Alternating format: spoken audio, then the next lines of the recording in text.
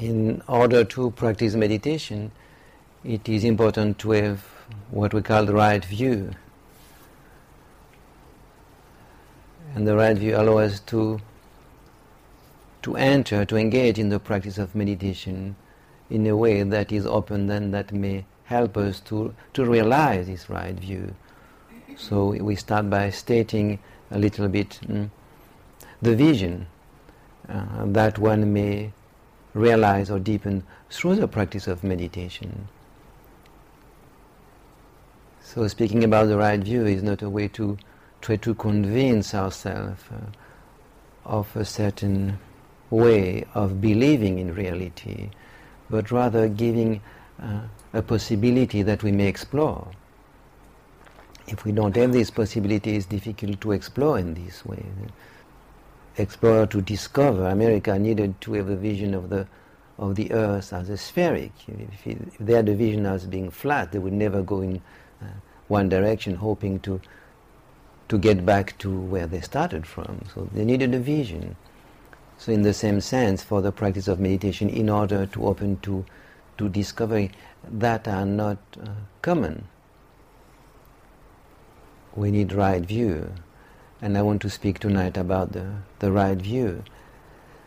And in doing so, also speaking about the different way that one can understand duality and therefore non-duality. Not believing to start with that they all say the same thing. That sometimes there is a lazy way to read, Asian text, or to listen to Asian teacher, or to Asian vision, just to say they all say the same. One doesn't check really. It's easier. So they all say the same. So therefore, I don't need to understand anyone. So I would like to question a little bit of that, and especially when we discover that they themselves were saying they did not agree. So more than 1,000 years later, we come and say they agree. Well, they did not agree at the time they were together. So I think we could at least hear what they were saying. And to understand, or maybe to choose one vision of duality and non-duality. I think this makes more sense for me, that's fine. But I think it's important to see the distinction to be made.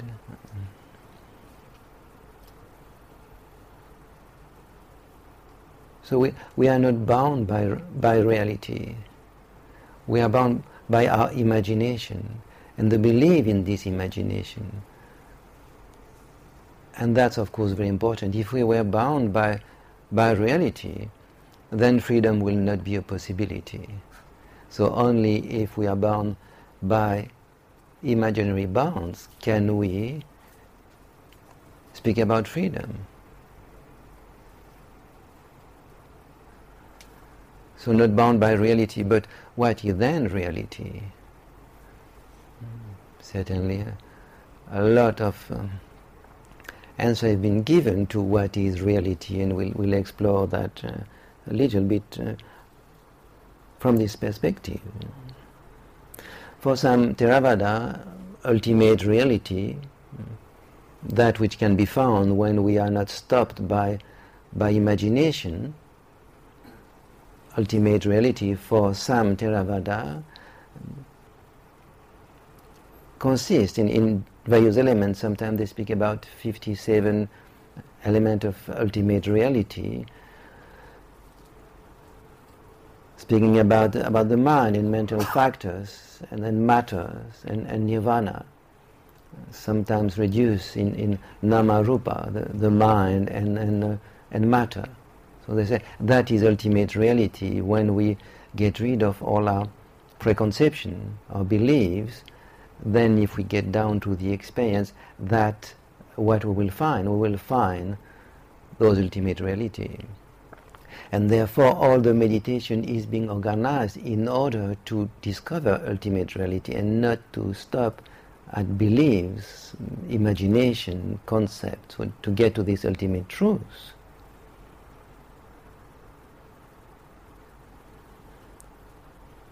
And it is very clear when we hear instruction in some system, it is very clear that the context of the practice, sometimes we hear some teaching about meditation, and when we ask questions, they say, well, we are not concerned with philosophy. But it's not possible. If you start to do meditation, there is a belief of what you can reach or what it is about. So you cannot just escape in saying we are not dealing in philosophy. We need to be confronted, not that we will overdo the philosophy, but still there is some element of vision that are there as a ground of the practice. So it makes sense if you believe that ultimate reality, ultimate truth is made of nama rupa, mind and matter. It makes sense that in the practice one would open oneself to discover what are those ultimate truths.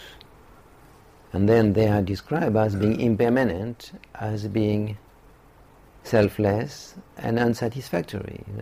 That we know very well this aspect of truth or reality. So that is a background for a certain way of practicing vipassana, a very beautiful and deep way of practicing vipassana.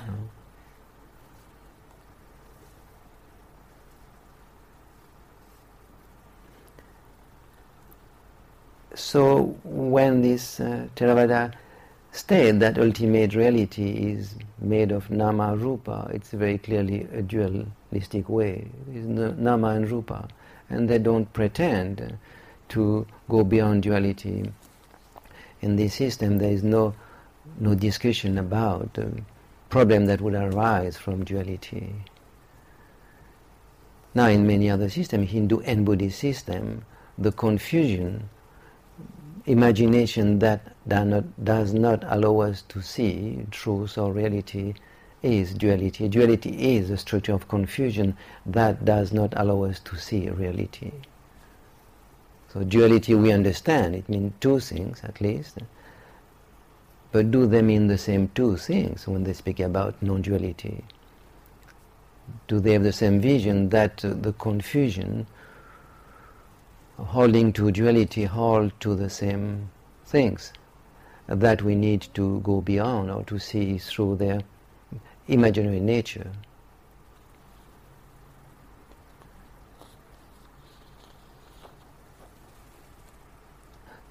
So we see that in the Hindus speak about non-duality, about the Advaita very strongly. We also find that in Christian mystics, some Greek philosopher, and also in the Buddhist tradition. No, I don't mean they don't speak in other traditions, I'm just naming a few. So do they mean the same thing? I'd like to explore what is this confusion that is held as being duality.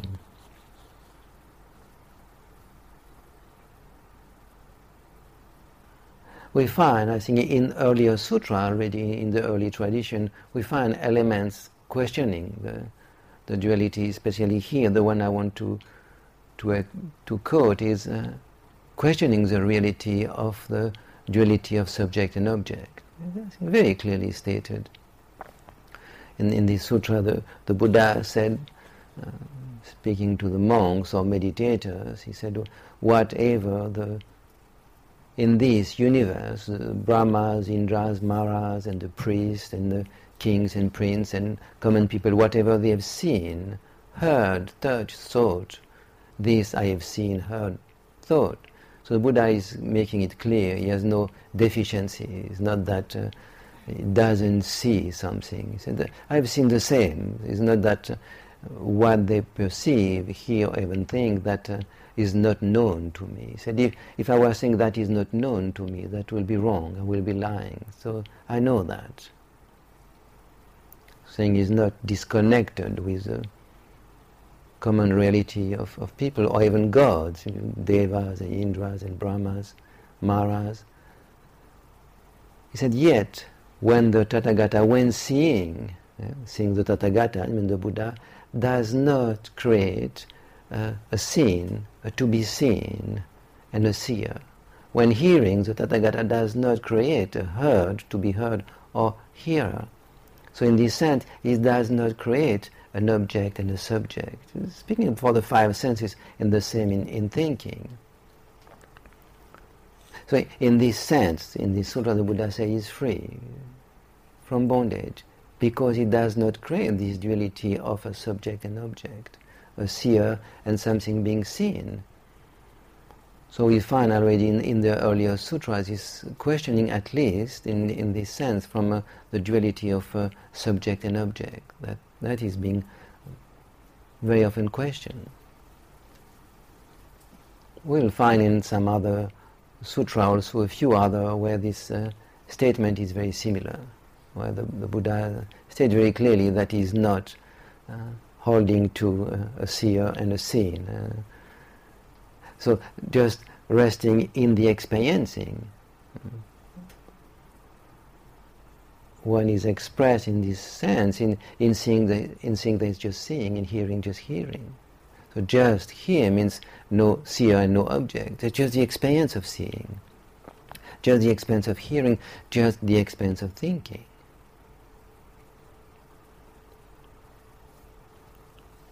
Now this statement is quite short, in a sense we could explore what does it mean, just seeing in seeing, just seeing, in hearing, just hearing. One may understand that or experience that in different ways.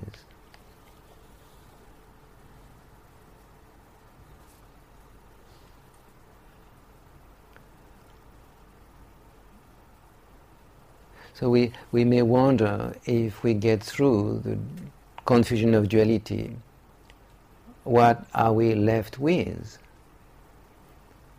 And do all the system agree to what then are we left with when we rid of the confusion of duality? Here we could imagine that we are left with, in some sense, consciousness, in hearing just hearing and seeing just seeing. So it seems that there is at least experiencing, there is at least consciousness. I don't mean that what it said, but we could imagine that could be understood in this way. There's just pure consciousness experiencing.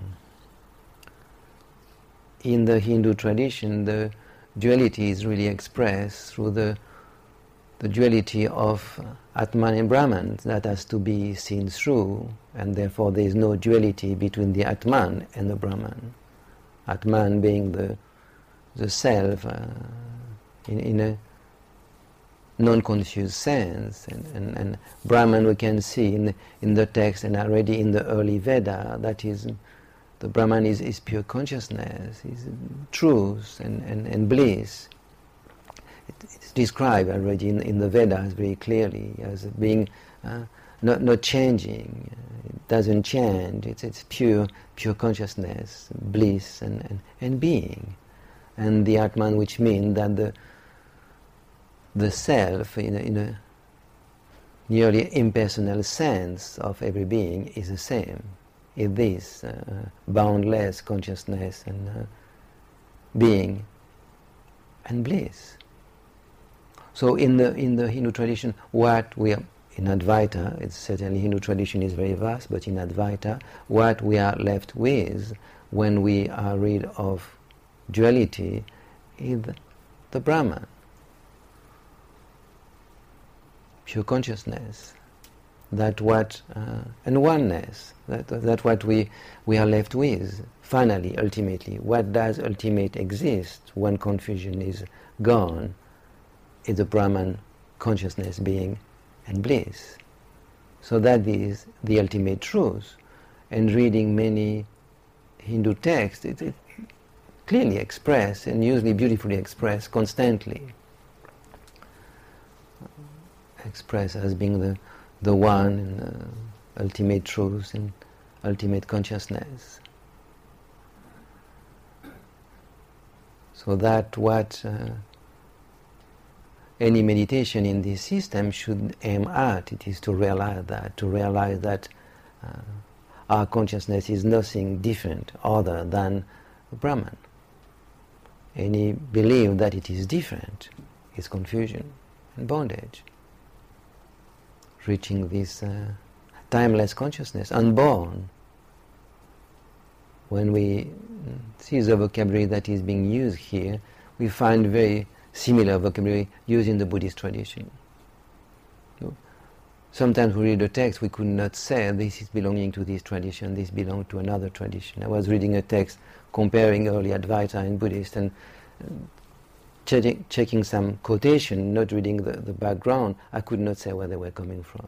It seemed they could apply to both traditions, and we will see why.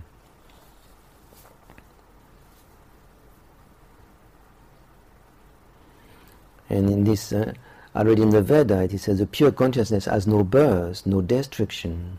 It is innate shining, like space, it does not change. And to take a quotation from Ramana Maharshi, the I which rises will also subside. That is the individual I, or the I concept. That which does not rise will not subside.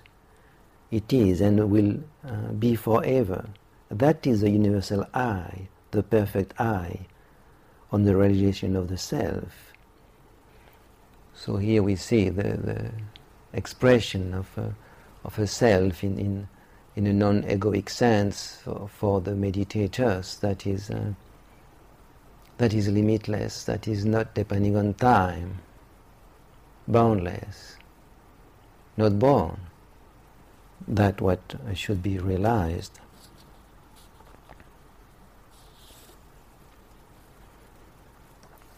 So here there is a clear statement or valuation of the sense of I, although it's not very clearly not a limited and egoistic sense of self. Yet the Buddha was constantly reluctant to any such a statement, although it may not appear very early in the Hindu tradition, but he really, we could see in the sutra that always reacted, did not want any kind of statue for the sense of self, as permanent, as not changing and boundless. This is very clearly in all the sutra, very clearly negated. So we see that this kind of language, at least in the earlier sutra, is not really promoted. On the contrary, is really not accepted. And I think that is the confusion again with the Buddha was teaching.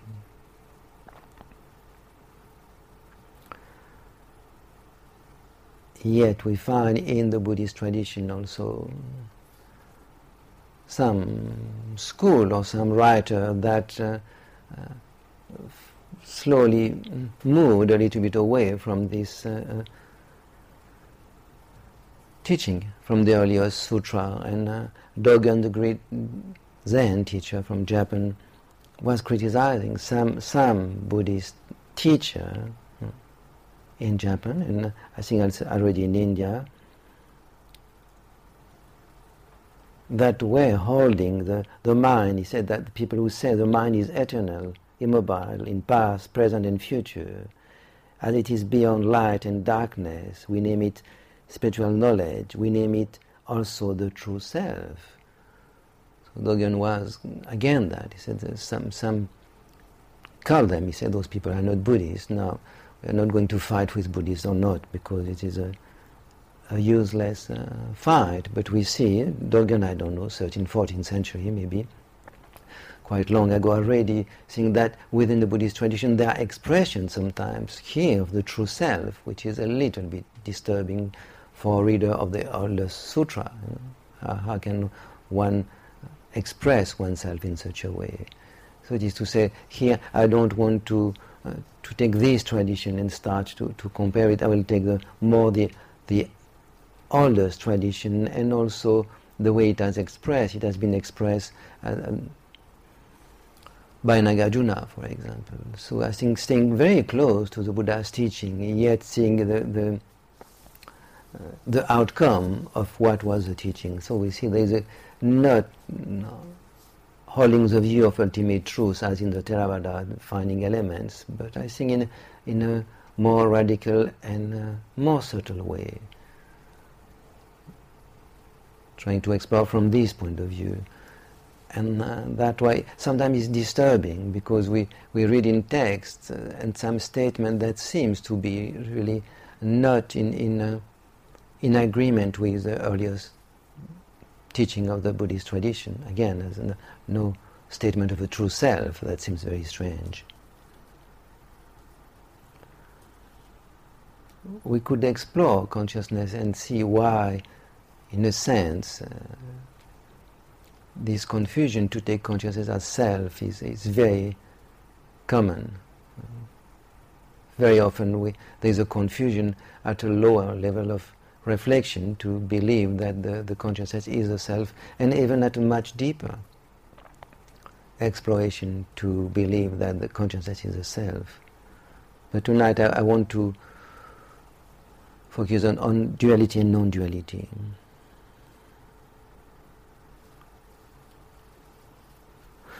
Yet a few more words about that. It seems that most of the meditators, yogi or mystics, when they try to inquire into reality, they follow some kind of similar attitude. I'm not saying they all go to the same, but in their exploration they wonder if we do not stop at any belief, not stopping here and believing in that or that, any preconception, what will we find finally? So they see, like Vimalakirti said, one need to get rid of temporality, of personality and multiplicity, seeing that all those temporality, multiplicity and personality are concepts we're holding on. Getting rid of all that, then what one is left with. St. Augustine said, when I'm looking within myself for the ego, for me, I don't find anything but the divine light. Here we can mean consciousness. So in the same sense, they all try, let's not stop at any belief, any concept. What will we find? And if we take a description of a Thai master, describing in a very simple way concentration on breathing, meditation on breathing, very simple. He said, well, when the mind gets quieter and quieter, there's a very, very few movement, and at a point, it's lost its interest in the experience of here, the sensation of breathing, and finally the mind or consciousness just rests on itself and it's just pure knowing. So we see very simple exploration, just breathing, but we are not so much concerned in this context, not so much concerned by sensation, not trying to discover anything about the sensation, either the impermanence or whatever, but just not holding, not keeping any interest in that, and then finally consciousness rests upon itself and it's just pure knowing, describing that, not pretending that it is ultimate truth. So it is very common in a sense when one does not want to stop at beliefs, a concept that one finally is left with is consciousness. Consciousness devoid of any object or thought, because the mind at this time is not concerned, is not interested in that. Therefore the consciousness stays within itself. We see a natural movement that finally leads us to this pure consciousness, to use a word. It is a thing that to discover that in one's own meditation, and it is another aspect to take that as the ultimate truth. That is different.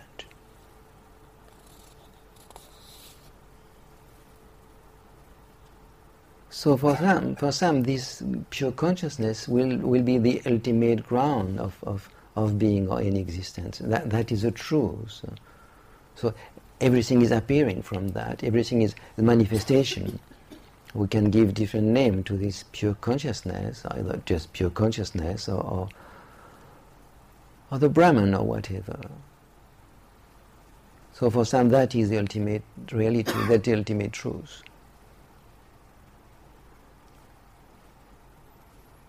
And anything appearing is just an appearance of this pure consciousness. So anything appearing does not appear really. There is nothing that does really come into being and go out, because there is only pure consciousness appearing, taking the aspect of this object or that object, of this person or that person. So in this sense, nothing is arising and nothing is disappearing. There is nothing but pure consciousness. All the rest is illusion.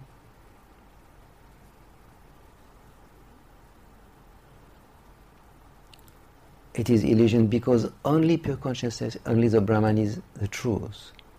All the rest is an illusion. Now we find something in Master Eckhart. He said that the creature, whatever is created, is nothing because it receives its being from another, which means from God. So anything that appears, exists, human being, animals or things, they are nothing because they receive their being from God. Only God is, if you like. All the rest is nothing. So we have the same. Here the ultimate is God, but that all the object and being are just nothing. Ultimate here is God. Now, in the Madhyamaka philosophy of Nagarjuna, really deeply rooted in the Buddhist tradition, even in the earliest Buddhist tradition, so that things are emptiness because they are depending on other for their being. So everything is emptiness because they receive their being from other, they are depending. But this emptiness also does not exist truly. This emptiness is also is the way of being of this thing that has no true existence. And there is no ultimate ground for that. Things are conditioning each other, but not one of these things has true existence. So we will find in Madhyamaka philosophy a statement that nothing comes into being or goes out of being, exactly as we'll find in some Advaita text. Nothing comes into being, goes out of being, because only the Brahman is the truth. But in Madhyamaka, the way they say it's completely different, because there is no ultimate truth. So nothing comes into being and goes out of being. So the same statement we can read and say, well, they say the same, but they don't say the same. The ground is very different. Now it's not only, if you like, a theory, a philosophy. The way one will practice meditation will be quite different. If one is seeking, so to speak, to reach this ultimate ground of being that is pure consciousness, or if one is not seeking any ultimate ground of being. There's a very great difference here. And I think that's quite important to acknowledge that. And one may choose whatever system one wants, there's no problem. But to say lightly that they are the same, I think is not very serious, it's not very respectful. It's as I said, a lazy way to say they all say the same. And Shankaracharya, as a great Advaita philosopher, was criticizing the Buddhists for their vision of impermanence, selflessness, and causality. So he really did not agree with them, and he did not also accept the notion of emptiness. So he certainly did very clearly stated that he was not agreeing with that.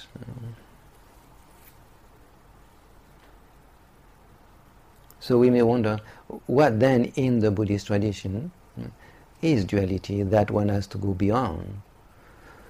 Not the duality only of subject and object, not the duality of Atman and Brahman. You see, that's not the vision of the Buddhist tradition.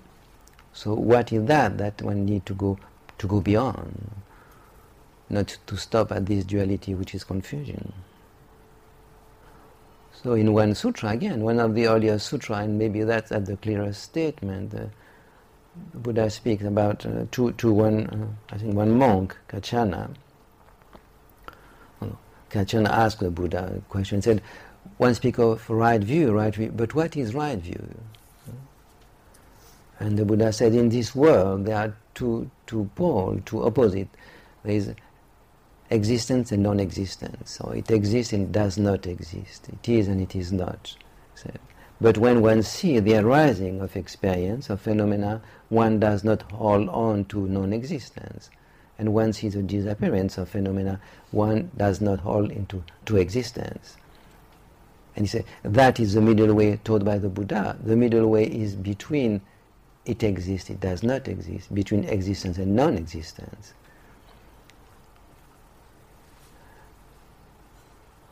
In most of the system where duality is being questioned, finally one reached to unity.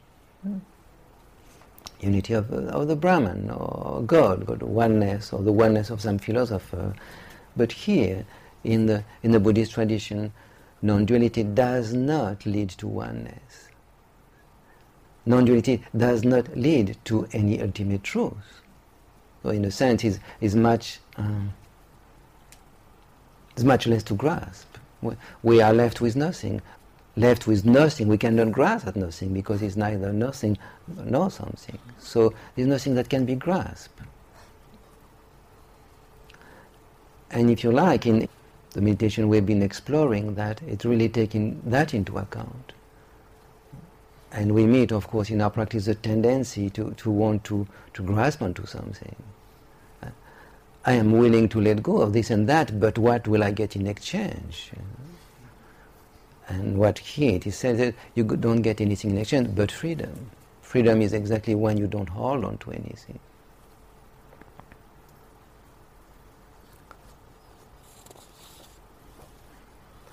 So I think it's very important to see this aspect that non-duality in the Buddhist tradition does not lead to unity, to oneness. I know we can find some texts in the Buddhist tradition where one speaks about oneness, but here, following the earlier sutra in Nagarjuna also, I think that is very clear, and also this sutra I've quoted here. So as we cannot say about anything it exists or it does not exist, then it is possible to say that nothing comes into being or goes out of being, but it's not because there is ultimate, only the Brahman exists, just because we cannot state as it exists or it does not exist. And I think that is quite sharp in a sense. And important to understand this view so that one is not looking for something to grasp, but another truth, a deeper experience, looking for something. Again, it doesn't say there is nothing, doesn't say there is something, it's beyond any grasping. Doesn't mean that things disappear suddenly. It's a way of being in the world which is different. Yet the world does appear exactly the same way. Not suddenly that it appears in a strange way. Just a way to be in the world, as non-grasping, as not stating anything.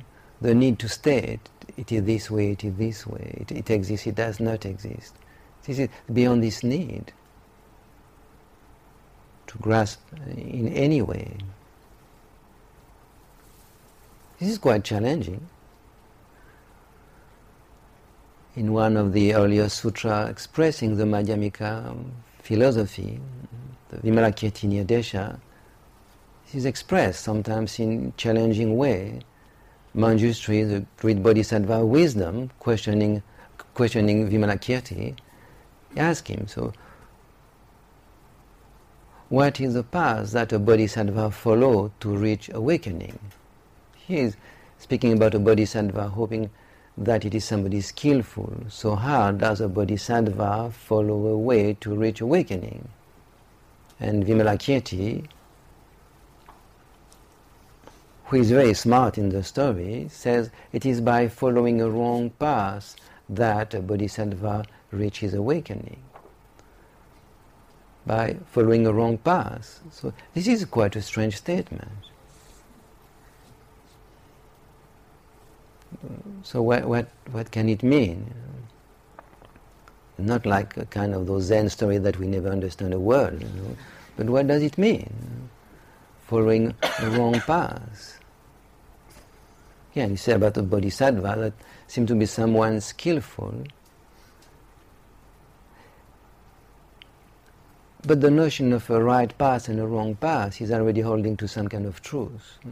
If things we cannot say, they exist or not exist, so the notion of a right path or wrong path, and the notion of a path also, is misleading. So there is no right path or wrong path to be followed, no path to be followed. Because then it seems that there will be something to reach that does really exist, and something to get rid of that does really exist. Yet if one were to believe that, one would be in deep confusion. One needs to see that, not to believe it. To believe it, it's absurd. It's not a belief. It needs to be a vision. And then it is an experience, then it is freedom. If it is a belief, it's the deepest kind of bondage one can have. One then would do any kind of stupid thing, think I just follow the wrong path, And that, of course, would be very dangerous, leading just to more and more confusion.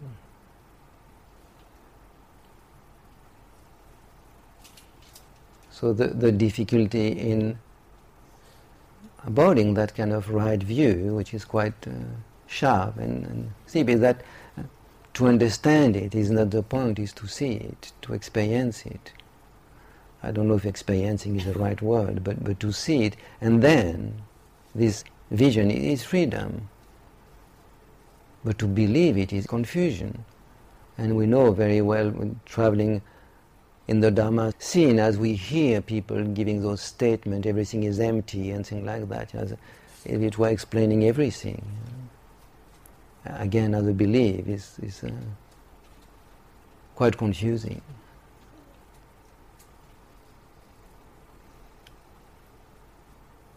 So now to speak about this right view, if it is not to believe but to experience, we may also wonder, how can there be experience if there is really no right path and wrong path? So how can it be experience? And there I think we will need to come down to earth and to see. It's not because I'm trying to convince myself of something, but not trying to believe it, but to see it. I may really get a headache, trying to do that, convincing without convincing me. But I think there are many practices that we can do in order to bring the condition that may allow this vision to arise within us. And that's why we come down to earth. So now what can we do to make the condition possible for such a vision to arise? Not to create this vision, not to cause it, but at least that we give the situation proper that may allow that to happen. And then we can get to practice, like metta practice. We need some opening.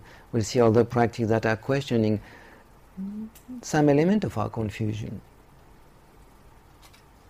So by opening the space, holding less to deeper state of confusion, then we may bring the situation proper that such realization may arise.